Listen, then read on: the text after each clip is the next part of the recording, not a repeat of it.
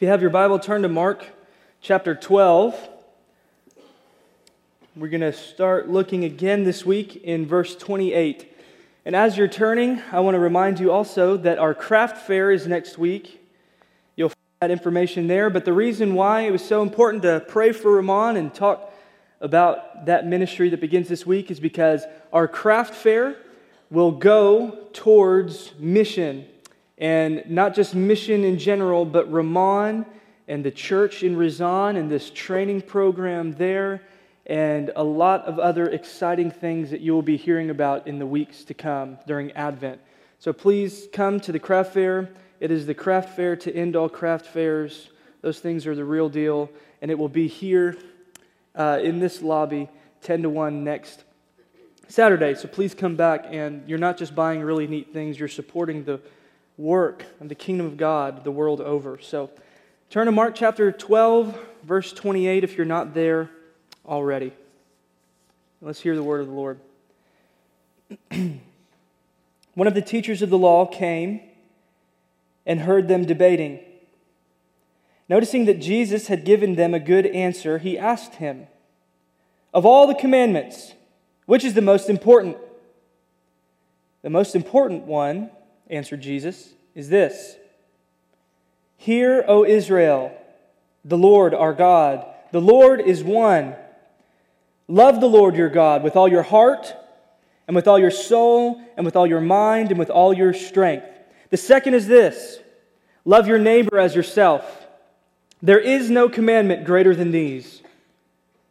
"Well said, teacher," the man replied. "You are right in saying that God is one, and there is no other but Him. To love Him with all your heart, with all your understanding, and with all your strength, and to love your neighbor as yourself is more important than all burnt offerings and sacrifices."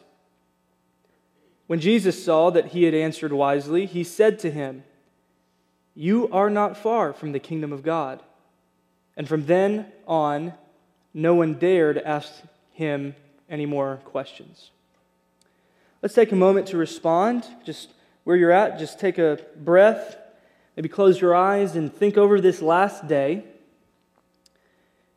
And maybe just pause and think of those ways in which you've not loved the Lord our God with all of our heart, with all our soul, with all our mind, and with all our strength. Perhaps think of that for a moment and confess those places to Him.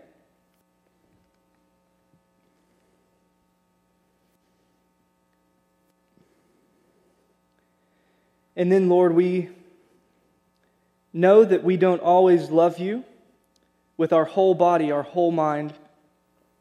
And so in those places, especially this past day, we ask for Your grace, and we ask for a special awareness of Your presence among us. And not only do You ask us to love You, may we drink deeply of the great truth that You love us. That You will not ask something that You are not willing to do yourself. So empower us in the great love that casts out fear, that we would follow You and seek You. Even in these moments, bless us. Amen. Well, the greatest commandment began with a really great question. And the question, of course, was, well, what's the greatest commandment? And really what this guy is after, we talked last week about the fact that this guy was a scribe. Not everybody wrote back in those days. Not everybody could just type things up. So there were specialized people that would write things. And what they would write would be things like legal contracts, business contracts, and they would also write out scriptures. And the scriptures in that time was what we call the Old Testament. But these guys would not only just write, they would become well-versed and experts in what was called the Torah. And the Torah is that part of the Old Testament that's the first 5 books of your Bible. Maybe you've heard it called the books of Moses, or if you're really fancy, the Pentateuch. Real fancy now. So these guys were experts. So an expert on the law asked a really great question. And the question was, really, we talked about last week, what is the unifying principle? What is all the 613 laws that we had in those first 5 books of the Bible, what is really the thing that ties it all together? In science, you may have heard like the unifying theory. We've got all this mess out here, but what is the one theory that really holds it together? This is a question that he's asking Jesus. So the greatest commandment begins with this great question. And Jesus, in his first part of his answer, was a really cautious answer. It was a good answer. It was an orthodox answer. He started with a thing called the Shema. That's what we just read, the Hear, O Israel. Shema is the word for hear. And last week we looked at the first part of the Great Commandment, which is to love God, a whole-bodied love that takes everything. And so this is where Jesus begins. And so if you're like me, maybe you've heard something like, well, I just got to love God and the rest will work itself out. Or maybe you've heard, well, it's just me and Jesus and that's it. Oh, it's just me and my Bible and that's it. And so that may sound like a really nice spiritual thing to say, right? Doesn't it? But really that's kind of, well, I just don't want anything else. I'm really just saying that because that's why I don't want to go to church, because I'll tell you I'm just reading my Bible nonstop. But that's not really the case. But these sorts of things, like it was just me and Jesus is all I need. But really it's just a half-truth. Even just to love God is a half-truth. And here's why. Because Christianity, the way of following Jesus, is bi-directional, okay? Because if it was just enough to love God, when we give ourselves fully to God, why doesn't God just suck us up into heaven like that movie Left Behind? And leave all these other people to just figure it out and love God because that's enough. No, Christianity is bi-directional, and bi is two. You know, the bicycle, you with me? So the one direction is you've got to love God, but it's that loving God, that whole-bodied loving God, which is the first part of the commandment, to love God, that empowers and overflows into loving neighbor. So Jesus says no to the guy that says, it's just me and God and that's all we need. Why then does he fuse the Shema, the orthodox, beautiful, spiritual way with this love your neighbor bit? The Shema we looked at was in Deuteronomy 6. Love your neighbor as yourself. He didn't make up. It was from Leviticus 19. So Jesus took this other piece because Jesus knew that life with God is bi-directional. It's not enough just to love God. And why is it not enough just to love God? Well, the second reason is because Christianity is also relational. Now, maybe that, goes without saying because I just told you it involves loving God and loving neighbor. But I want to highlight the fact that Christianity is relational. Because here's why. For the guy that says it's just me and Jesus and that's all we ever need, that sounds really spiritual. But the reality is that you cannot truly love God and be isolated from the world. You cannot truly say, I love God with all my heart, my soul, my mind, my strength. I've got it all, and be isolated from the world. Here's why. Because God Himself is not isolated from the world. We spent a whole series in Jonah that says that God is on mission for the world.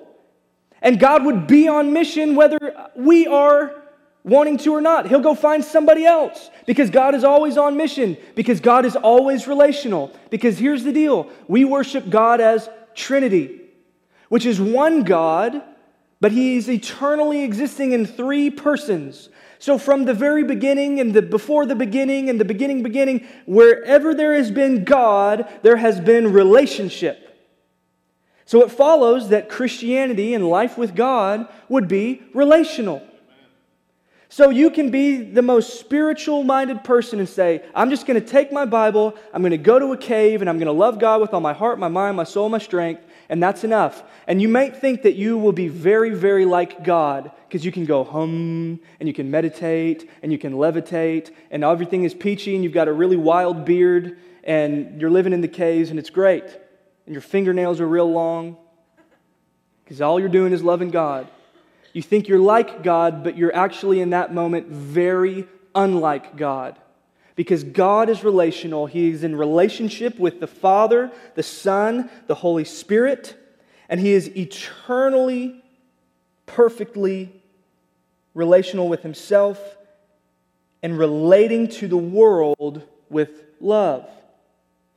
So it's interesting, we talked about last week, of all the ways that we can relate back to this relational God, the God who is love asks us to respond to Him with what? We just read it. We've been talking about it. Love. And then tonight we see that because Christianity is relational, because it's bi-directional, not only do we respond to God with love, our ultimate response and posture to others is love. Here's my focus statement. I'll say it again. He calls us and empowers us to relate to others in sacrificial love. Okay? He calls us and empowers us to relate to others in sacrificial love. Our definition of love, I keep saying the word love, is this. Love is a choice. It's a choice, and it's not an emotion. Okay, you can feel really strongly about tacos, as you've heard. You can feel really strongly after you eat tacos, and it makes you not love them. But love goes beyond warm fuzzies. It is a choice, and it's a choice to relate. It's a choice to, it takes two to tango. You're relating to someone or something with love. It's relational. It's a choice to relate to others as valuable. You relate to others as valuable. What do I mean by valuable? Valuable means, watch, it's going to cost you something. Because things we value aren't just a given, there's something that costs us. So what does that look like when you're relating to others? I'll tell you. We're able to love because God first loved us. So we'll start there. How did God love us? John got it in his gospel and his epistles. He says, this is love that God gave. Did it cost God something to love us? Did it cost God something to relate to us? Yes. What did He give? God gave His Son, that whoever would believe and trust in Him would not die or perish, but have eternal life with God. Why? Because God wants people to relate to. God is relational, and He's calling us and empowering us to show that love, to model that love, and thus we have the greatest commandment, which is not just one commandment. It is two commandments. So when Jesus is asked, let's start down this week in verse 31. We talked about the love God piece, but it's so blended together. We're going to keep looking to that God love that cost Him something, even as we look down at verse 31 to the second piece of the greatest commandment. You can't tease Him out. He says this. The second is this: love your neighbor as yourself. I told you that was a quote there. From Leviticus 19, that's in verse 18. Love your neighbor as yourself. There is, watch, no commandment greater than these. I guess you can let Jesus get away with it. You asked Him for the greatest commandment, and Jesus gives you two. There was a sale on commandments, and He threw in the next one free. And what He did was this: He fused them together, He elevated them, and He saw no distinction or separation because God is relational. And you cannot love God in isolation from other relationships. You cannot love God in isolation from your other relationships. I already mentioned some things that John quoted, like John 3:16 or 1 John 4. This was love that He gave. Well, 1 John also tells us that you cannot say you love God if you hate your brother. So this, in Christianity that is relational and bidirectional, is so interwoven, so tied up, that you can't just go live in a cave and grow your fingernails and beard out and pretend that all is peachy and you're like God. Because no, if you hate or reject others around you, surely you've not gotten the picture of the God who first loved us and gave Himself for us. Love is a choice to relate to others, not just to go have warm fuzzies somewhere by yourself. These were the two commands that Jesus fused together out of all 613. He could have said, don't murder. He could have said all this, but He said love because it's so close to the heart of God. It's this overflow from your whole-bodied love of God. I love what Mother Teresa says. It's not on the screen. I just looked at the screen. I tricked you. But she says love looks something like this. Do ordinary things with extraordinary love. Little things like caring for the sick and the homeless, the lonely and the unwanted, washing and cleaning them. And then she says this, listen up.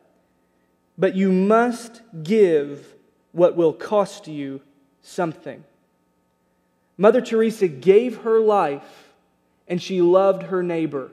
She made the homeless, sick, and destitute of Calcutta her neighbors. And so as we look and Jesus says, love your neighbor as yourself and give what costs, relate to them as valuable, you may be asking then, okay, well, who's my neighbor? Now, I mentioned that this love your neighbor is from Leviticus 19. When they first heard these words in Leviticus, their neighbor was pretty simple, okay? Their neighbor, they would have understood, was their fellow Israelite. Who was the law given to? Israel. So when they're told, Israel, to love your neighbor, they're told to love the people in proximity to them. They're told to love and care for the person that is in their community, their family unit, their tribe, their people. And you're supposed to love this person as yourself. Now, it makes sense that you would want to be treated well, that you would want to be fed and taken care of and cared for. So to love your neighbor as yourself was just some nice insurance, wasn't it? Because when your livestock got in trouble, you'd hoped that you had loved your neighbor in such a way where they would help you remove this livestock from a ditch or a well or something. I mean, you hope that you can get that cup of sugar from that neighbor because you're on good terms with that neighbor. But then by Jesus' day, several hundreds of years later, the idea of neighbor was expanded more and more and more just from your Israelite in proximity, because Israel had been all over the map and down through generations they've been scattered and dispersed. And as rabbis taught and as rabbis debated what's the greatest commandment or the unifying principle, they often expanded their idea of this love your neighbor as yourself to include beyond Israelites. You may be thinking when someone asks Jesus, who's my neighbor? Of that famous parable, the Good Samaritan. He was pretty great. But the Good Samaritan, who's my neighbor? And Jesus tells a story. It wasn't just that Israelite, that priest, that Levite. No, it was actually the opposite of that nice neighbor. It was the neighbors that they despised. It was their neighbors that they didn't want anything to do with. And Jesus says, your neighbor is just bigger than the people you like, bigger than the people who look like you, bigger than the people who live next to you. Your neighbor is bigger than all of that. Jesus, throughout the Gospels, He tells us, love God, love your neighbor. What else does He say? He says, love your enemy and love one another. I saw a tweet from a pastor who said, love God, love your neighbor, love one another, love your enemies. And he said, who's left not to love? I think that covers it all. So Jesus is saying the greatest commandment is not just the love God piece. It's to see God, to love God with such a whole-bodied love that it spills out and overflows and empowers you to love neighbor, enemy, one another, beyond the people that look like you, beyond the people it's convenient. Because let me tell you, it was not convenient for Mother Teresa and those who served in her convent to give up their shoes and the clothes off their back and to live their life in the squalor of Calcutta. It cost something, but we get this because God didn't just tell us, He showed us. And so the beautiful good news is when Jesus says, love God with everything you have and love your neighbor just as much as you love yourself. He doesn't just tell us and then say, good luck with that, see you guys later, have fun. He actually empowers us to do it. He not only shows us, He empowers us. Because a lot of times what we want to do is we want to say, I can't love God with all my heart. My heart is pumping blood and being gross looking. We can't love God with my whole mind because I've got other things I've got to think about. I've got to-do lists and crossword puzzles and video games to worry about. I can't love Him with my whole mind, especially not my body, and I don't even know what my soul is. There's no way, but Jesus is with us. He empowers us. He shows us. But we want to overthink it. I read this from a site run by some Catholic Jesuits called Sacred Space. It's a prayer website that you've probably heard about in this church. It's a beautiful time to get online, to before you check your email, take a moment to pause, to have a deep breath, and it gives you a lot to think about, some scripture to meditate on, and to pray and respond to God. Well, they have a blog post each week. And one of the blogs was so perfect that I read this week as I was preparing this passage and thinking about it, because I was struggling. I was the guy saying, man, I can't love God with all of this. I can't love my neighbor as myself. I don't like my neighbor all the time. And I just want to overthink it. And what happens when Christians start to overthink stuff? Really, they're trying to find excuses not to do it. But Jesus calls us to this love and He empowers us to do it. Here's the blog from Sacred Space this last week. Until I dive into a situation, I will never understand how to love the people who live there. I am still taking baby and adolescent steps when it comes to loving people well. But here are a few things I've learned when I have dared to enter love's details. She gives a list. Listen up. Love listens to the same story again and again and again when old age or illness has damaged a person's short-term memory. Love looks past the house that needs cleaning to the person who just needs to talk. Love listens more than talks. Let me talk that sentence again at you. Love listens more than it talks. That's hitting me. Love offers presence more than advice. Love can be tough and feisty when necessary. Love has to just sit down and cry sometimes. Love never underestimates the value of a surprise treat, such as an outing or homemade brownies. Love holds the crippled hand, embraces the diseased body, kisses the forgotten cheek. But we can make love really complicated by standing back and theorizing about what it means and does. Yes, love can require more than we think we can afford at times. But mostly, we love one conversation at a time, one small act at a time, and when we understand that, it's much easier to stop thinking so much and simply start loving.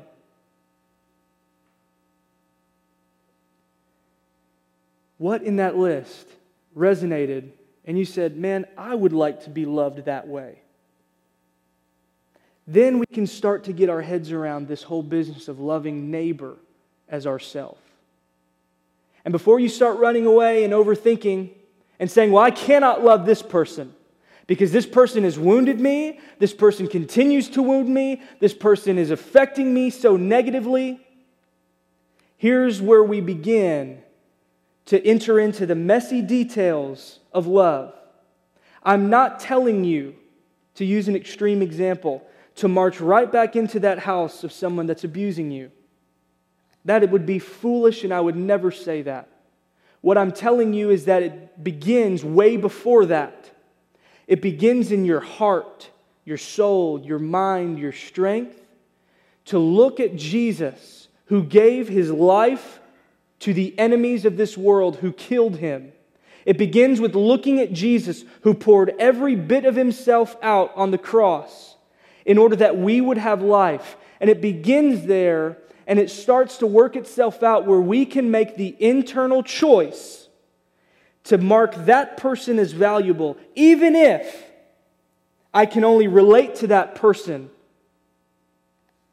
miles away with a space of time with this not interacting with that person, it begins in the heart. It begins looking at Jesus and praying for those who persecute you. I'm not telling you to step into the landmines. I'm telling you to step into life with Jesus and let Him guide you, give you wisdom, and empower you to begin to love that person and let those walls and that darkness and that bitterness dissipate. So when you do see that person that hasn't spoken to you in 10 years, you can pray just enough love for this moment. God, just enough love, your love in this moment. And maybe that moment is a few minutes. Maybe that moment is years away. Maybe it's hours away. Maybe it's days away. I'm not asking you to fix it. I'm asking you to be with Jesus, to look at Jesus, who not only told us to love our enemies, but empowers us to love our enemies. This does not make sense in the world. Jesus said this is the greatest commandment, but it is really bad politics. It's really bad in the divorce court. It's really bad when you have to relate to those people who you cannot stand. Take them to the foot of the cross, look to Jesus, and begin to look to them in your mind's eye and see that Jesus poured it all out, not just for you, but for them. And pray for just enough love in those moments. And then you begin to say and relate to those people you do see, and to love my neighbor as myself. I look out at this church and I see all these neighbors sitting next to each other. And you begin to say, man, would I love to be gossiped about? Man, would I love to be judged or questioned or bummed out about, frustrated with? Or would I want the benefit of the doubt? Because Jesus also told us that the world would know us as His by our love for one another. So surely neighbor is not just the people I've got to tell you to go pray about because you don't like them. Neighbor is the people sitting right next to you in your home and in your church home. Love our neighbor as yourself. This is so crucial. Jesus says don't put anything above it. All 613, I'm not telling them they're unimportant. I'm telling you that it all finds its weight right here with love. God, neighbor. So the Torah expert, that scribe who asked the question, he was impressed with Jesus' answer before at that question of the resurrection. If you're looking in your Bible, you see that paragraph before. And you see at the start of our text, the reason he asked the question is because he was impressed. So now, Jesus gives him this answer, this greatest commandment. He's impressed again. And here's what he says. Let's look at verses 32 to 33. Well said, teacher. Always a good place to start when you're talking to Jesus. You are right in saying that God is one, and there is no other but Him. Okay, remember? This was Jesus' first part, the safe part, the Shema part. This is the part that every Jew said every morning, every day, every night. So he's off on the right foot.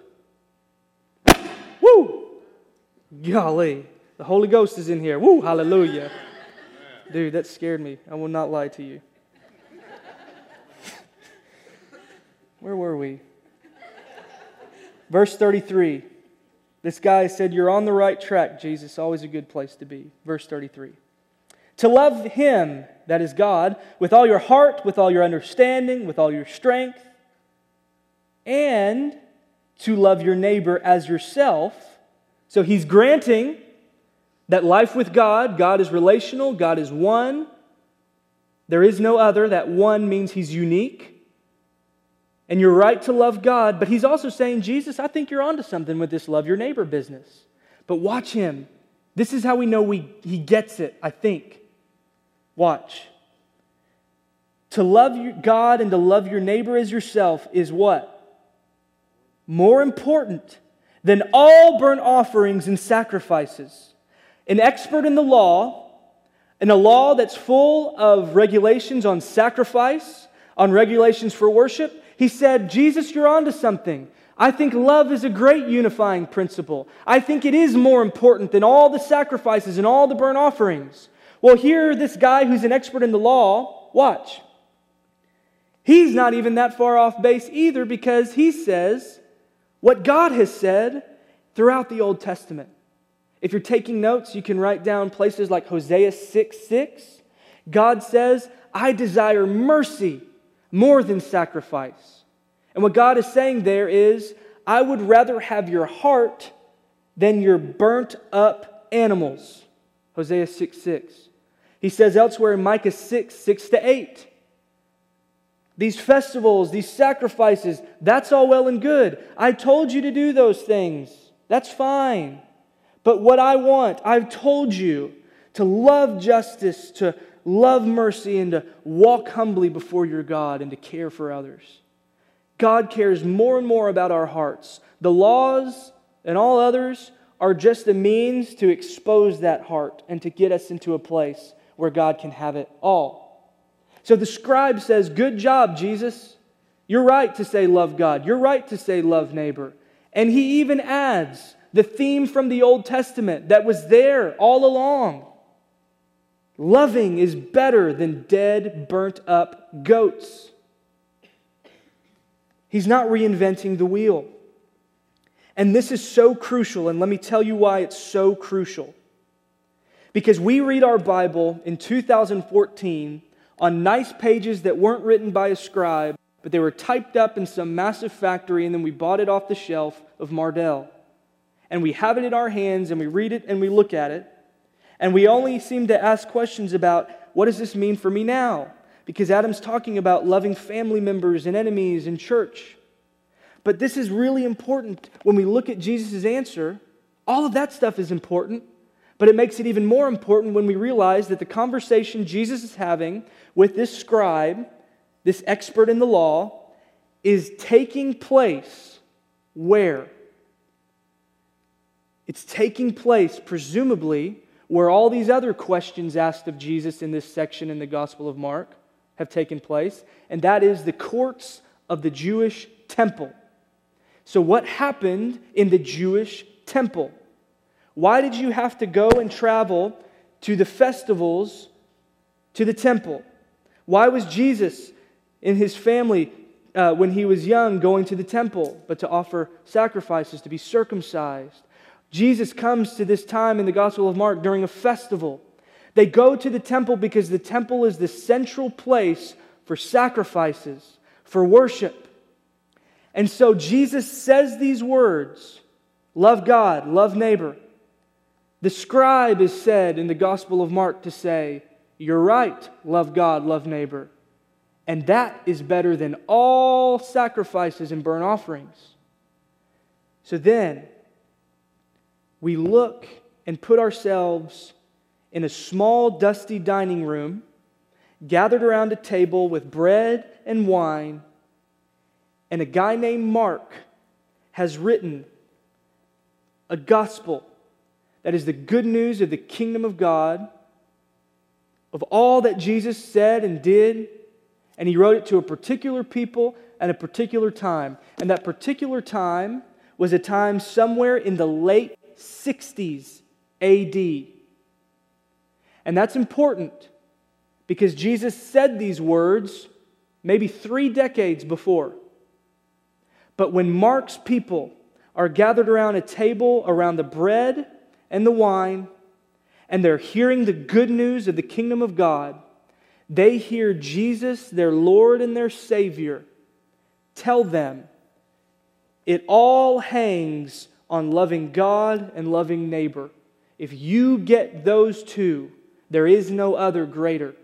And that's crucial because in the late 60s, there is war going on with Israel's and the people.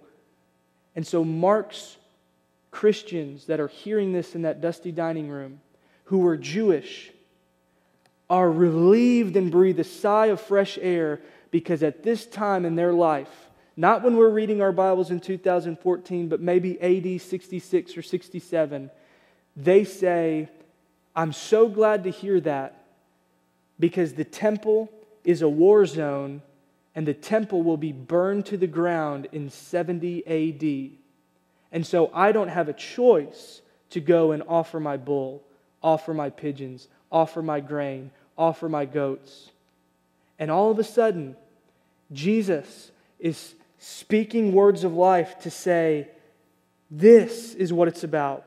You can hang all your weight and love on me and others. That is what looks a lot like this God who is relational. This is what I'm calling you to. So even when the temple is no more, even when the old covenant of Israel is no more, hang all of it on Jesus. Follow Him out of the rubble from the temple and love God, love neighbor. And so this is really funny. As we circle back around, and I was joking about how the scribe said, "Great answer, Jesus." What that scribe is doing is trying to elevate himself above Jesus the rabbi, speaking in the temple courts, decades before Mark's audience will hear it. This scribe is saying, "Great job, Jesus. I'm an expert in the law, and that's pretty good. You're not far off, kid. Keep on." And then watch what Jesus says after he tries to posture and puff himself up. When Jesus saw that he had answered wisely, He's not totally discounting him. You got to hear this. A lot of times we think that Jesus only relates to Pharisees, scribes, Sadducees, really pointedly and negatively. Okay? But Mark is giving this guy a pass. Jesus is giving this guy a pass. And he says, "Scribe, I actually think you answered wisely." So this scribe tries to puff up over Jesus, and Jesus kind of lovingly, gently puts that dude back in his place and said, "You asked me the question, right?" And I think Jesus might be smiling when he says, "You are not far from the kingdom of God." You are not far from the kingdom of God. He understands that when the sacrifices and the temple and all this stuff will be done away with, at least this scribe is close. But Jesus puts himself back over and says, "You're not far from the kingdom of God." And we need to understand he's not in yet because he's not surrendered to the kingdom bringer. Because Mark in his gospel, very first words Jesus says, the time is at hand. Repent, the kingdom of God is here. And He, Jesus, brings the kingdom. So Jesus is allowed to tell the scribe, "You're not far from it. You've got the right attitude, kid. Keep coming." But Jesus is allowed to say, "You're not far," because Jesus is the only one who brings it. The kingdom is centered around it. And so those of us who surrender to the King partner with Him in bringing the kingdom more and more and more fully on earth as it is in heaven. And we do that by loving God and loving neighbor. Because God is relational. How many times have I told you this? God is relational because it started that God is always in relationship perfectly. Father, revealed perfectly in the Son, and then the Son sends the Spirit to empower us to go and love God. And so watch this. This is why this commandment is so great as we close our time. This is why it's so great. If you haven't believed me yet. Woo! I'm going to bring thunder down on you if you haven't believed me yet. Sorry, y'all. God is relational as Trinity, but dig this. God is relational as Creator. He has always been relational, and He wants us. He wants us to love our neighbors. Isn't it so fascinating that God, who is in relationship, Father, Son, Spirit, at the beginning of it all, He goes about creating light and dark and earth and sea. And it's good, good, good, good. But the God who is in relationship, Father, Son, Spirit, still created man and woman. Did He have to? I think even at creation, the relational God still is glorified and so powerfully displayed in the fact that He loves dirty, stinky us. But we're not just dirty, stinky us, because the relational God made man and woman as relational beings. We are His image bearers. We're not just dirty and stinky. God, who is always relational, calls us to relate to one another. as we relate to Him. And this is what we're supposed to be about. And it's not just at creation. We have hope in Jesus, who will return, who brought the kingdom on earth, and will ultimately bring the kingdom fully on earth. And His dwelling place will be with us. God created man, but the end game is not just some individual private garden. The end game in Revelation is a city full of people. All ages, races, ethnicity, all generations. God wants to be with you. Let me say that again. God of the universe wants to be with you. And God asks you to love Him, to trust Him, and then to go to all the people that don't know it and say, I love you. And they say, why? You say, because God loves you and He loves me. And He's empowered me to go and say that Jesus reigns. And Jesus' kingdom is not just for the hermits in the caves. It's for the prostitutes and the poor and the people who need it most. Not the people who think they have it together. The people who nobody thought would ever have it together. God is relational, and He invites us to be relational. And so when we look at the greatest commandment, and we say, love my neighbor as myself, what if I don't love myself? I say to you, be loved by the God who wants to spend all time in eternity, not in a private garden, but in a beautiful city full of people. He wants to be with you now, not just then. What if I don't love myself? Be loved by Him and let that work itself out into relationships. Well, what if I'm an introvert? What if I just don't like people? Well, I would tell you again, spend time with the God who gave His life to be with people.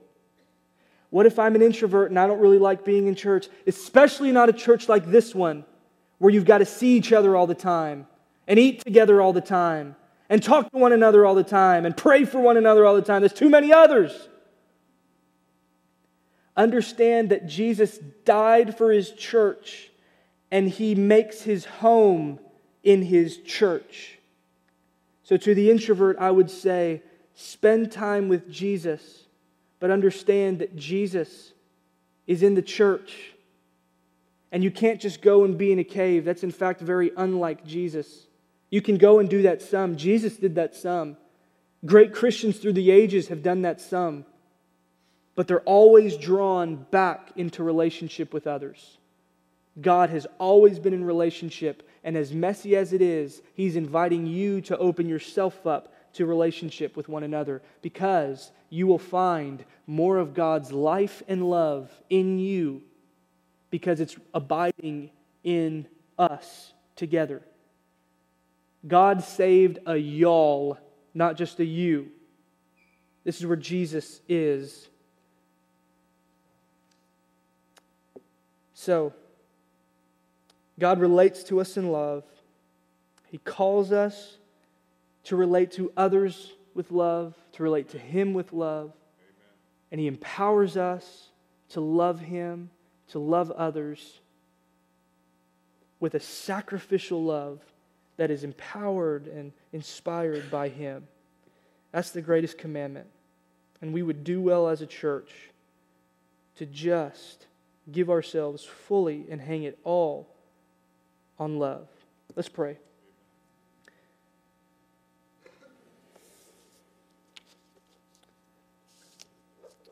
Blessed Trinity, Father, Son, Spirit,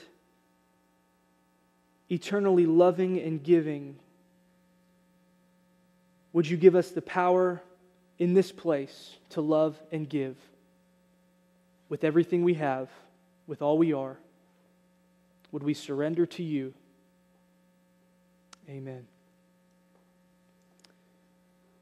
So this is a great way to respond tonight. As we sing and as we come to the table and reflect and ingest the memory of the sacrifice that Jesus gave, and we do it all together. So let's respond to this great love that God has shown us.